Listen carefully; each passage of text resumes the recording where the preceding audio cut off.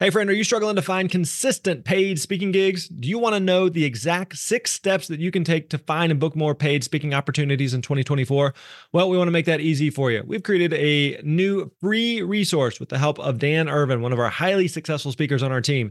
Dan has booked over $100,000 in paid speaking gigs in the last few years, and his 6-step process is going to help you maximize your chances of getting booked and paid to speak in any industry.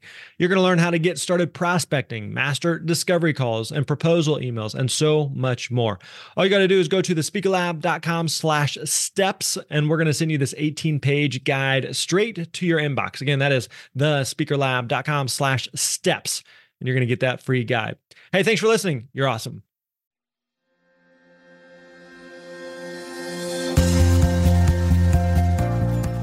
Hey, what's up, friends? Graham Baldwin here. Welcome back to the Speaker Lab podcast. Good to have you here with us today. Hope you're having a great day, and I really do appreciate you hanging out with us today. We've got a great guest for you. Really excited about this one. Before we get there, let me remind you that our new book, The Successful Speaker, 5 Steps for Booking Gigs, Getting Paid, and Building Your Platform, comes out February 18th. And we've put together a lot of pre-order bonuses that are going to be in a special deal for you. You can get all of that by pre-ordering the book and going over to thespeakerlab.com/book.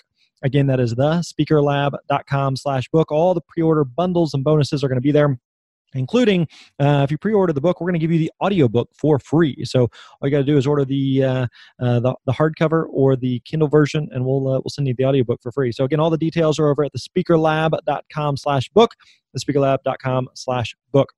All right, so let's get to today's guest. Today, we're going to be talking with Ryan Holiday. Ryan may be a name that's familiar to you as a successful author. The guy does a lot of speaking as well. So we talk about how speaking and being an author fit together. We also talk about his process for kind of writing and developing a talk, how he thinks of himself as being a writer who speaks or a speaker who writes. We also talk about how he has been able to speak to some big audiences, how he thinks about like the flow state of that, and how he gets into the zone, so to speak, before speaking, kind of what that process looks like for him. So this is a really wide-ranging conversation. Really enjoyed this one. A lot that you're going to learn, a lot you're going to take away from it. Also, Ryan has a new book called Stillness is the Key that we talked a little bit about that I'd highly encourage you to check out and pick up. So let's jump right into this conversation with Ryan Holiday. Enjoy. Hey, what's up, friends? Grant Baldwin here. Welcome back to the Speaker Lab podcast. Today, joined by Ryan Holiday, who's a successful author and speaker, entrepreneur, all-around great guy. You may have heard of him from The Obstacle is the Way, Ego is the Enemy. His newest book, Stillness is the Key. Got kind of a theme there that something is the something, something is the something. I'm assuming there's a method to the madness there? Always, yeah. Okay. No, I mean, if there's not, it means you're just choosing titles randomly, which is not a good thing because it's probably the most important decision you'll make with the book. All right, so I got several questions for you all around speaking and how speaking fits into things, but I'm curious. Okay. Outside looking in, it seems like you are more known as an author than a speaker. How do you perceive yourself? How do you want the business to look? Are you more of an author who happens to speak, or are you more of a speaker who happens to write? Yeah, it's interesting because I think in this space, like I would venture to guess that the majority of nonfiction authors, at least in the sort of advice how-to space, make more money speaking than writing. Yeah. I have been fortunate in that my books have sold quite well. I think when people hear that, they go, oh, it must be because speaking is quite lucrative. Being a little blunt, I think it's because most people's books don't sell, right? The books were never really intended to be books. The books are like advertisements for a keynote, which is good as far as it goes. But I sort of more identify as a writer, as someone who makes books. I love books. I'm not a big fan of the idea of a book as a business card. I think there are easier and better things to do with your time than to spend a year of your life making something. And I sort of so deeply believe in books as a medium. I'm always a little bit turned off when people sort of use them so transactionally. So I guess I identify as a writer, but I've been fortunate enough to do a lot of speaking, and I see it as kind of part of the job. And I was talking to Cal Newport yesterday. He was asking me about like why I did as much speaking as I did. And I said, look, like you have a day job as a college professor. Right, so right. Like that pays for your health insurance and pays the mortgage on your house and whatever. And that's what allows you to then spend 2 or 3 years like with a big idea, turning it into a book. And I sort of see books that way. And so for me, speaking is like the thing that then allows me to write about what I really want to write about. because I have this sort of backbone of speaking that is lucrative and dependable, but I'm not writing to get talks. Yeah, that makes sense. Do you find that the speaking is almost like field research for the book? A little bit. I tend to write first and speak second. So I'm not necessarily testing ideas on stage, although I occasionally do that. For me, it's more speaking is an introduction or an entree point into different audiences or different groups. So like, I know that the speaking I've done to like sports teams has helped the book spread through professional sports. So that's one of the things I think about when I'm looking at talks is like, maybe the offer is not as high as it normally would be. I don't have many inroads into this group. And so for me, primarily books are what I'm trying to do. And so if you tell me that I'm going on the road to sort of tour in support of a book in the way that a band goes on the road to support an album, then I see that as part of the job. Yeah. I remember Tim Sanders said that. He said, I think of it like a band, that I write a book every 2 years or so in the same way that a band might put out an album every other year.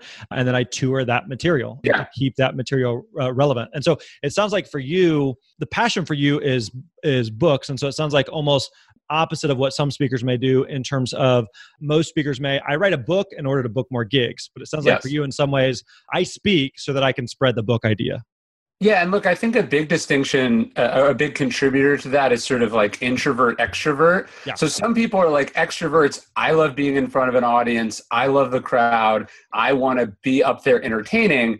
And then they're like, okay, so what's a way to do that? Books are a means to sort of build the credibility, the expertise, or, sort of generate the leads to go do speaking.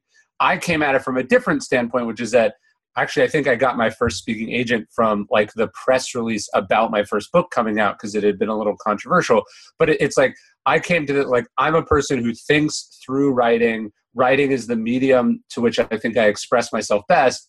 And since I've written about sort of interesting ideas or ideas that are resonating in the culture, people come to you and say, hey, could you come present on this idea to our audience? Yeah. And so it's more like, in the same way that some of those speakers have had to learn how to write, I had to learn how to go talk in front of an audience because that's not sort of naturally what I would want to do or what I feel like my toolkit previously would have allowed me to do. Do you find yourself as much more of an introvert who becomes more of an extrovert on stage? I mean, I think I'm good at being on stage and I think I can do it. I just find like, they say sort of one of the tests of introvert, extrovert is like, do you get energy from being around people or not? I'm always very drained when I come off the road. It's emotionally, mentally draining. It's tiring. Yeah. And so like the other thing for me is like a lot of my friends have conferences or there's conferences out there. Like, unless I'm being paid to speak, I almost never want to go to it. Like, this is kind of how I know. It's like, if you're like, hey, like someone just sent me an invite for this amazing conference in like Costa Rica in a treehouse or something.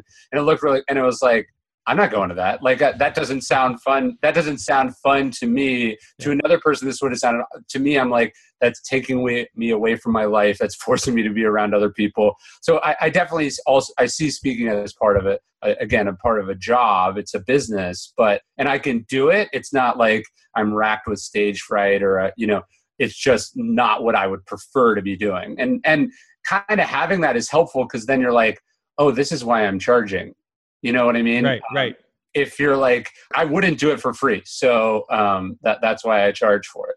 Yeah. One of the things I like to say is that you don't pay me to speak, you're paying me to leave my family. And that's expensive because it is like the 1 hour you're on stage is really fun, but everything outside of that can be very non-glamorous and non-sexy and very tiring and exhausting. And so the reason I ask about the introvert extrovert, I'm pretty introverted myself.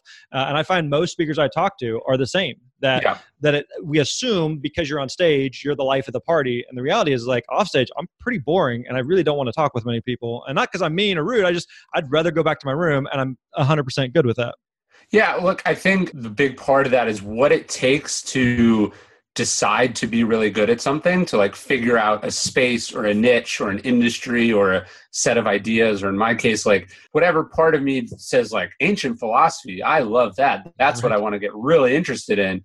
That tends not to be a very extroverted, Like if you're sort of naturally gregarious, naturally good in front of an audience, you can naturally entertain people, you're not usually also the kind of person that wants to nerd out for years and years about an obscure topic and qualifies you to be a speaker on said topic. So it's kind of a catch-22. So since your primary, I guess, mode is writing for the form of a book, how do you approach writing for a speech differently, or are they the same? They're not the same, but having this is I'm in the middle of I believe my 10th book now, and they're on kind of a diverse set of topics. But each one of them is like how I tend to write is I have a big idea, which I then break down and illustrate with stories that sort of illustrate the principles in that idea.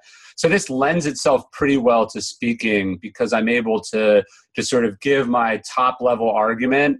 And then it's almost like a 5-paragraph essay, right? It's like, here's my introduction, and then I'm going to tell you 3 stories, and then I'm going to give you a conclusion. And so I'm able to kind of mix and match. So like when I do a talk, it's usually like, okay, what book did you come to me through? What is your organization going through? What's the theme of your event or your priorities for the year?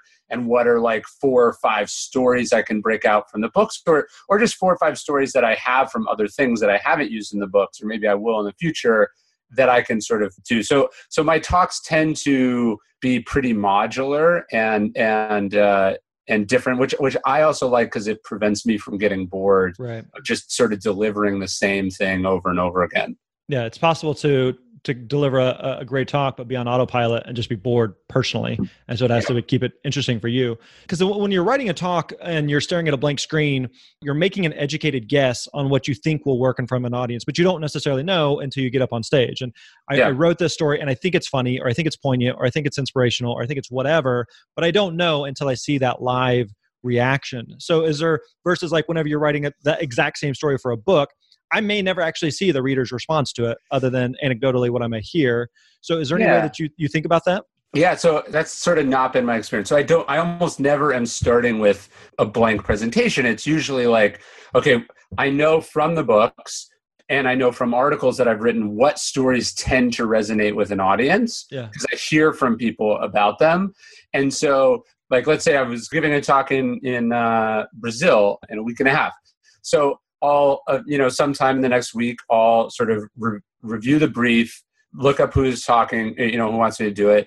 And then I'll pick sort of a similar talk I've gotten. I'll just recreate that keynote, and then I'll plug and play different stories that I think will work with that specific audience. Right. And so it's very rare that I totally out on a ledge because I've either written about it in an article, I've either written about it in one of my books, or I've talked about it on podcasts or in conversations. So I'm always testing material that way. So I'm very rarely getting up on stage, sort of just like winging totally unproven material. How often are you speaking today, and who are you typically speaking to? What's the ideal audience for you?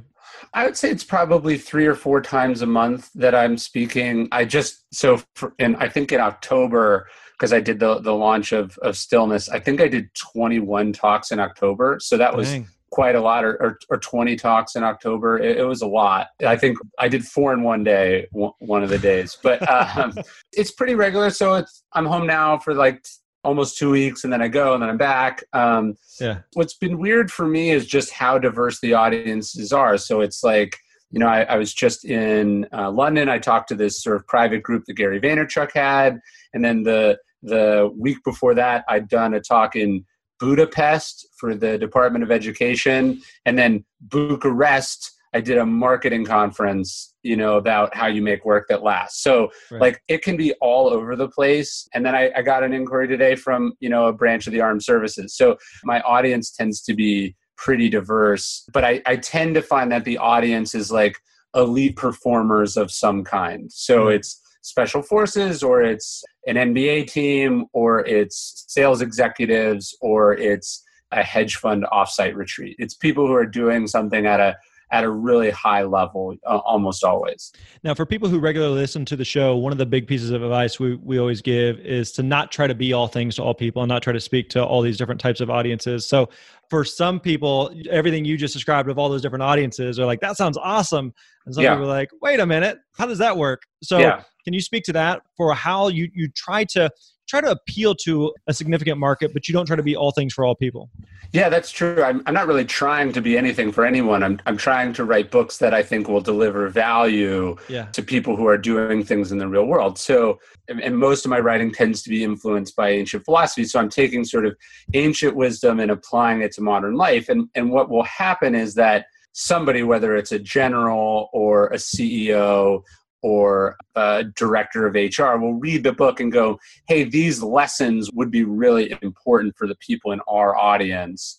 And then they bring me in. So I'm not really marketing myself as a speaker. I market myself primarily as an author. And because that reach has been pretty extensive, it manages to touch a lot of different niches. Yeah, and I think a good distinction there is that my guess is a lot of the business that you have today is from inbound inquiries. Oh, so totally. It's not, I'm trying to outbound tell that I'm everybody for everything, but really it's kind of some random things. And it also just shows the breadth of the audience that you have reached with your work, who now say, hey, the thing I just read, I got a team, back at the office or back whatever, that I need you to come share that exact same message with. But it may be diverse because of the diverseness of the people that read your books.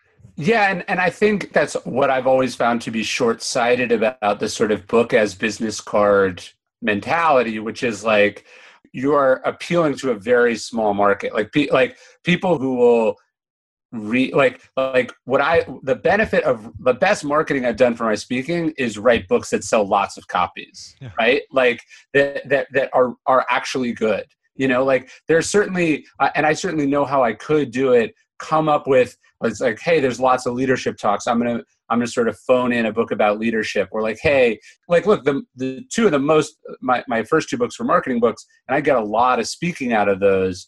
I could, even though I don't have that much to say about marketing anymore, I could come up with book topics about those that would probably get me gigs. Yeah. But that would only work in the short term, and it'd put you on a bit of a treadmill.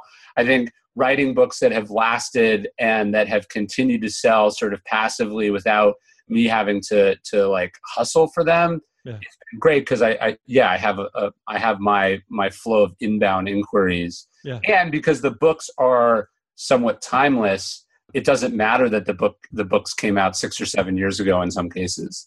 So it sounds like for you start with books, you're writing, and then at some point people are like, hey, I read that this was really good. Do you speak? How did speaking start to evolve to become the piece that it is today? I started speaking in, I believe, 2012. I think my first talk was a music conference. And then the next one I did was the Next Web in Sao Paulo. They were doing their first one in Sao Paulo. So those were like my first two audiences, I think. And then it was probably started at once a month, and then maybe it was like twice a month. And then, now it's probably 3-4 times a month, sometimes more. But it was primarily inbound and usually at sort of high level groups. So it's not, enormous audiences, but it's people who can pay good fees, because there is a high chance of ROI based on, the sort of combined.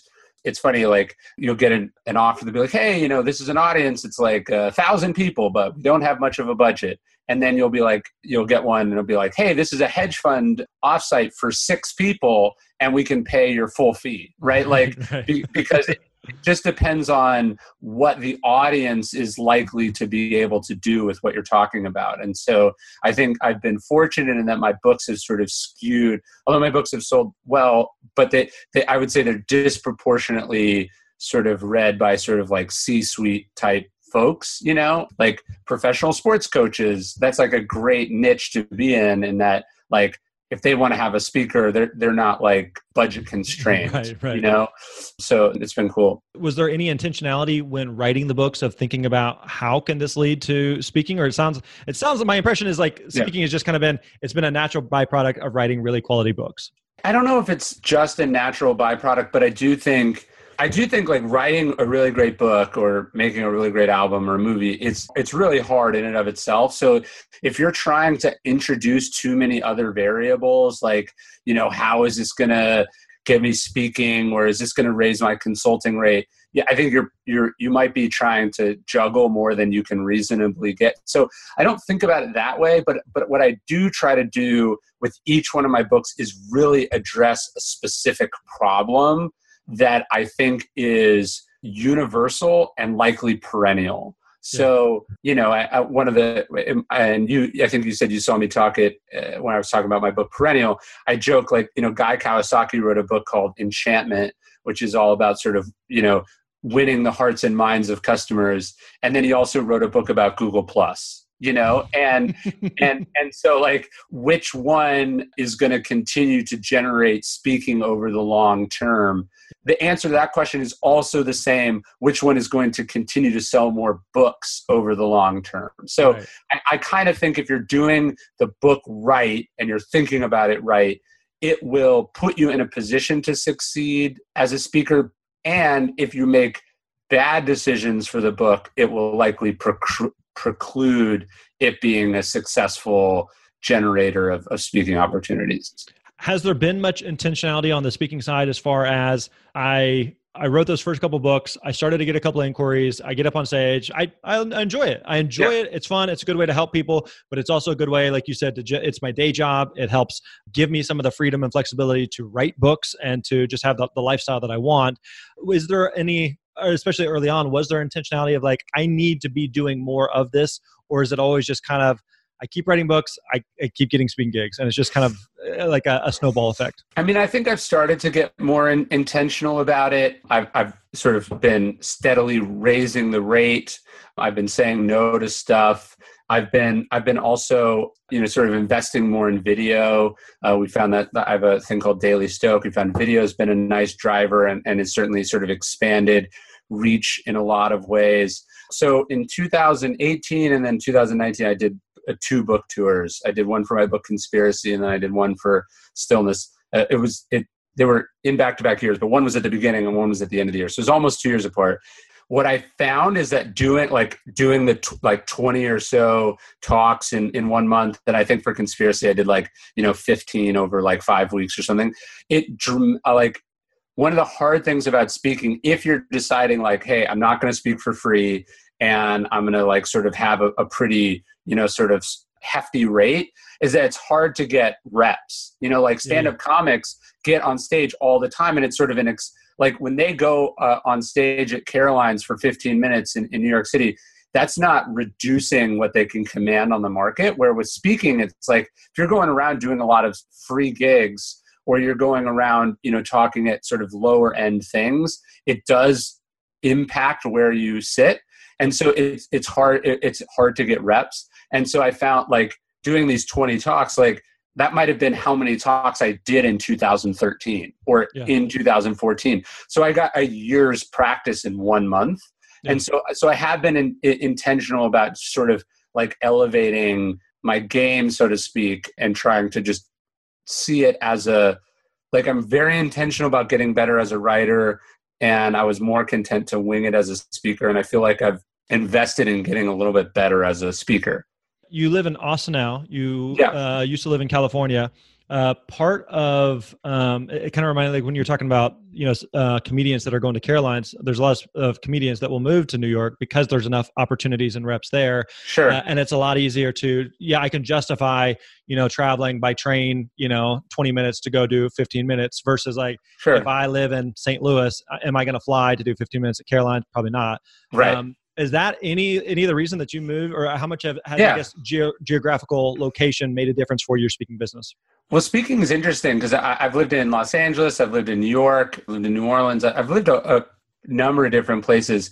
Speaking, it's living in New York might have some advantages in the New York market, but I think it has a huge disadvantage, and it's actually really hard to fly out of New York. It takes forever to get to the airport. Yeah. You're basically, it's hard to get, outside of the Eastern Seaboard. One of the things I really like about Austin is that it's basically 3 hours to anywhere in the furthest points of the US. Yeah. and sometimes just an hour or two to other cities. So I find that I can work pretty regularly and not disrupt my life too much. So I wouldn't say that moving to Austin was that related to my speaking thing, but I would say that like when we decided we have a farm outside Austin that we spend a good chunk of time on. Like when we were looking at property, we were like, what is our proximity to the airport? So it's like, if you went an hour this direction, maybe now it's an hour and a half to the airport. Yeah. But if we move this direction, it's only 25 minutes to the airport. So we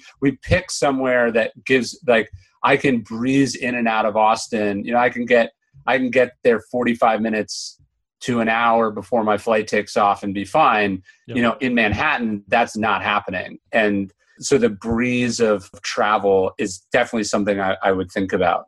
Yeah, the logistics of travel definitely make a difference, but even I would assume, Austin is obviously a major tech hub, and so there's a lot of things that are coming, events, conferences, gatherings that are coming to town that make it a lot more feasible for you to say, sure, I'll drive an hour into town to do something, and I'll be able to, like, we always think about it like the number of sleeps I'm gone. Yeah, you know, so like, yeah, I'm a lot more likely to do something where I'm gone 0 sleeps, and it makes it a little bit easier to, again, like you mentioned, get some of those reps in.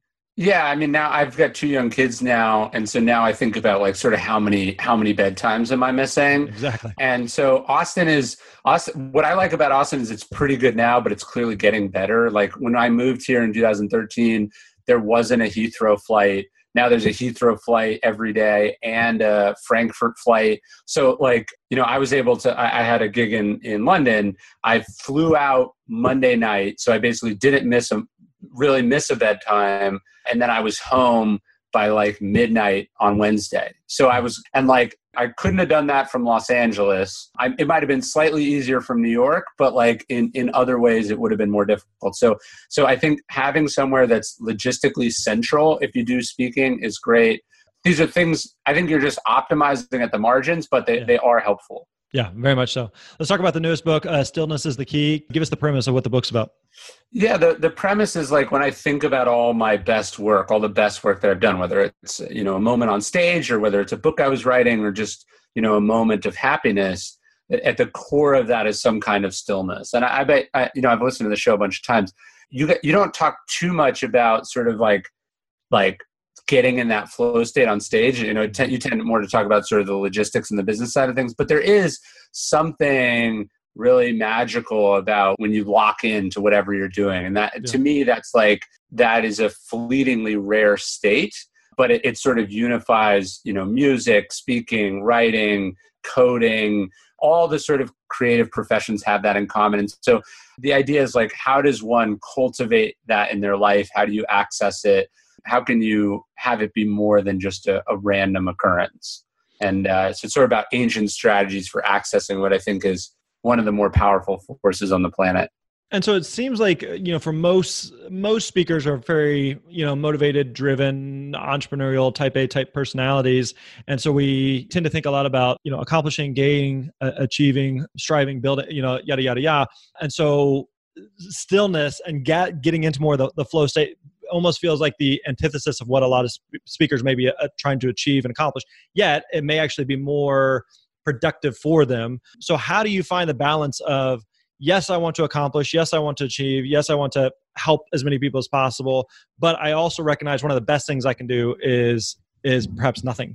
And I'm really not talking about doing nothing, but I'll give you an example. Like one of the reasons I stopped using Facebook was that it was making it harder for me to be content and happy with my own life because I was comparing myself against the very selective information that other people, including other speakers that I know, were deciding to post, right? And like, that's one of my favorite things about speaking is just how widely accepted complete dishonesty about rate seems to be. My agent tells me this story. He's like, I once booked 2 speakers on the same event and they were flying back on a plane together. And they both called me after to complain that the other person had gotten paid more than they had, and I think that encapsulates some sort of self-induced misery that is endemic to this profession, right? Mm-hmm. And it's true for authors too, and I'm sure it's true for musicians and screenwriters and whatever, which is like, instead of focusing on the wonderfulness of your own career and what you have and how much you would have killed to have to be exactly where you are now just a few years ago, it's very easy to be focused on, what other people are doing, to go, hey, I'm only getting paid X, but my dream is to be paid 5X, right? Like, I think like speaking in front of an audience goes to what I was saying earlier. It's already really hard. The idea that you can do it while 10% of your mind is brooding about some other thing, is like, to me, kind of really arrogant. So I think when I'm talking about stillness, I'm also just talking about getting to a place where you have some peace or satisfaction. Being content with what you have does not mean you're not continuing to try and you're not grateful if you get more. Yeah. But the idea of like, I'm trying very intentionally now to sort of do all the work that I do from a place of fullness rather than a place of like, I need this, or if I don't get what I want, I'll be upset or I'll hold it against someone. So, I think that's all, important. To that point, what does your preparation process look like? And that can be in the form of, like you mentioned, you're speaking in a couple of weeks in Brazil. And so what you're doing today to prepare for that, but also you're getting ready to go on stage, you're backstage, you're in the hotel room leading up to that. What are you doing to lock in to reach that flow state? So whenever you walk on stage, regardless of what's going on outside of that room, that I'm all in, I'm fully present, I'm dialed in, and I'm going to give my absolute best for this audience. Yeah, no, and I think this is a really important part and probably a part not talked about enough. I think like in the speaking industry, we tend to talk about size of crowds, we talk about fee, but we don't really talk about like delivering a great show or like doing a great job. And so I'm a big believer of like, I like to get there the night before, I get sleep. I usually run or swim beforehand. I try to do some form of strenuous exercise. I try not to eat a lot right before a talk. And one of the things I'm constantly in a sort of a battle about through my reps, which is actually a really important reason I think to have reps, is like, I'm just so burnt out on like, they're like, hey, okay, so the talk is at 9. So we'd like Ryan to get there at 6:15, or whatever. Like, they're like, okay, we're going to go on at 9, even though it never goes at 9. It's always late, right? Right. And then we need an hour and a half for sound check. And then we need, like 30 minutes for you to walk from the door up one flight of stairs to the venue. And then, it's a 15-minute car ride from, your hotel to the venue. So let's budget 45 minutes for that. And then, the next thing you get there, you've done all this work to get in the right headspace. Yeah. And then they're like, please hang out in this room with total strangers for an hour and a half. I had this really strange but amazing opportunity this year. I spoke. So the NFL sponsored a TED Talk for the head coaches, GMs, and owners of the NFL teams in Arizona. They do this meeting every year. This is the first time. But so TED put on a private talk inside the thing. And so I was the last speaker because my books had some level of recognition inside the NFL. And so, they're like, okay, the event starts at, like 2. And then, so Ryan, you'll probably, go on at say like 4 or something. And they're like, here's your seat right in the front row. And I was like, I'm not sitting here for the next 2 hours. Like, I can't think of literally a worse way to warm up for a talk than to sit on your hands watching other people do their, I was like, we got to find some, and we had to like reconfigure it. So like I just like paced outside in the lobby listening to music because like, that's how, like, I tend to like to listen to music before I go on. They were like, well, we really need it. I was like, look, if you make me do this, I promise you, I will have to get up and go to the bathroom at least 15 times in 2 hours. Like I get nervous, I have to pee, I will be so disruptive. And I will deliver a less good talk if you insist on this. And they were like, fine. And actually, my talk in Budapest, I did the same thing. It was like, I went on at like 4 and the event started at 9. And they were like, what time do you want the car to pick you up? And it was like 3:50. I want to go like directly from the car into this. So that's a big part of my routine is just like making sure there's as little like bullshit beforehand as possible because I want to do a good job and I want to be in the right headspace. I think the longer you speak, some audiences are more high stakes than others. More events are more high stakes. So you mentioned like an NFL one, speaking to every coach and GM, like that's a big deal, right? Yes. Versus like, can you come speak to the, this local chamber of commerce, type thing. Sure. It's like still important, but may not feel like, whew, man, the butterflies are really churning on this one versus that one. Yeah. So sure. Is there anything that you do to, again, like kind of get yourself in that, like into that flow state that, regardless of the audience, regardless of the stakes, this audience that I'm speaking to right now matter just as much as any of the others? Yeah, that's one of the reasons I don't want to be at the event. You know what I mean? Like, I want to see it as I'll hang out at the event after. I love that. Yeah. I don't want to watch the other speakers. I don't want to mingle. I don't want to eat at the crappy, continental breakfast. Like, I want to treat this like a performance, and I'm going up to do something, not like, hey, I was a member of the audience up until 8 seconds ago, exactly the same as everyone else here. And now, by the way, I'm supposed to perform in front of all of you. I think there's even a little bit to be said for like kind of the mystery of it and like just keeping somewhat of it afterwards. I think it's all good.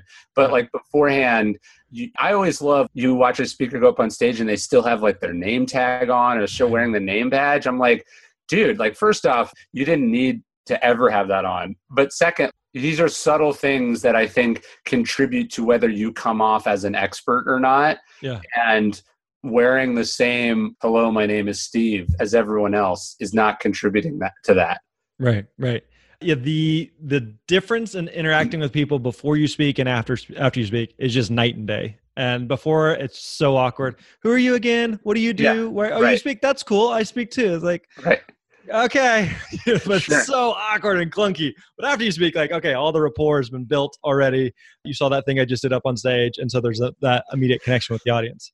Yeah, no, I think sometimes you'll talk to people and they think like the last keynote spot is the best one. I actually like if it's like a couple day event and I have to be there for the event itself, I actually think the early slots are best. Yeah. Because if you really are trying to network or meet people, the earlier you speak in the series, the better, because now when you are at the buffet for lunch or whatever it is, you're not like, oh, where should I sit? It's like you're part of the cool kids already. Yep, for sure. Ryan, this has been very insightful. Really appreciate you taking the time. If people want to find out more about you, what you're up to, and as well as the new book, where can we go? Yeah, so you can go to ryanholiday.net. That's my site. Daily Stoic is sort of the one Stoic meditation thing a day. And then I'm at Ryan Holiday and at Daily Stoic on, I think, all the platforms. So, and it's .net? .net for me and .com for Daily Stoic. Okay. And the .net, could you get the .com for your name? There's another Ryan Holiday. He's like a Christian musician or something. Okay. And so much anymore, because I think like our sort of notoriety flip. But I remember early on in my career, I'd get, these emails from like 12-year-old girls who were like, hey, you performed at my, my Catholic high school yesterday. Like, thank you. And I'm not even going to reply to tell you have the wrong person. There's a Grant Baldwin videographer, filmmaker in the like food space. So I get a few of his Sure. speaking gigs from time to time. Sure. I have the Gmail address. I have Ryan Holiday Gmail, which really is what matters. That's awesome, man. Yeah. Thanks for the time, man. We enjoyed it. Appreciate it. All right, there you go, my friends. Hope you enjoyed that conversation with Ryan Holiday. Again, I'd encourage you to pick up his latest book, Stillness is the Key, sold at bookstores everywhere. So make sure you check that out. Also, again, don't forget to check out our latest book coming out in just a few weeks. You can find that over at thespeakerlab.com/book. Again, thespeakerlab.com/book. Again, the book title is The Successful Speaker: 5 Steps for Booking Gigs, Getting Paid, and Building Your Platforms. We're going to walk through in depth our 5-step process for finding and booking gigs. It is everything we could possibly think of. 288 pages of goodness there about how to find and book gigs. So I think you're really going to enjoy it. I think you're going to get a lot from it. It's an easy read, fun read, lots of great stories there, behind the scenes stuff. So I definitely encourage you to pick that up, thespeakerlab.com/book. And again, if you pre-order the book, we got a lot of bonuses and bundles that you can pick up as well. Again, check that out over at thespeakerlab.com/book. Thanks for hanging out with us, my friend. We'll catch you next time. You're awesome.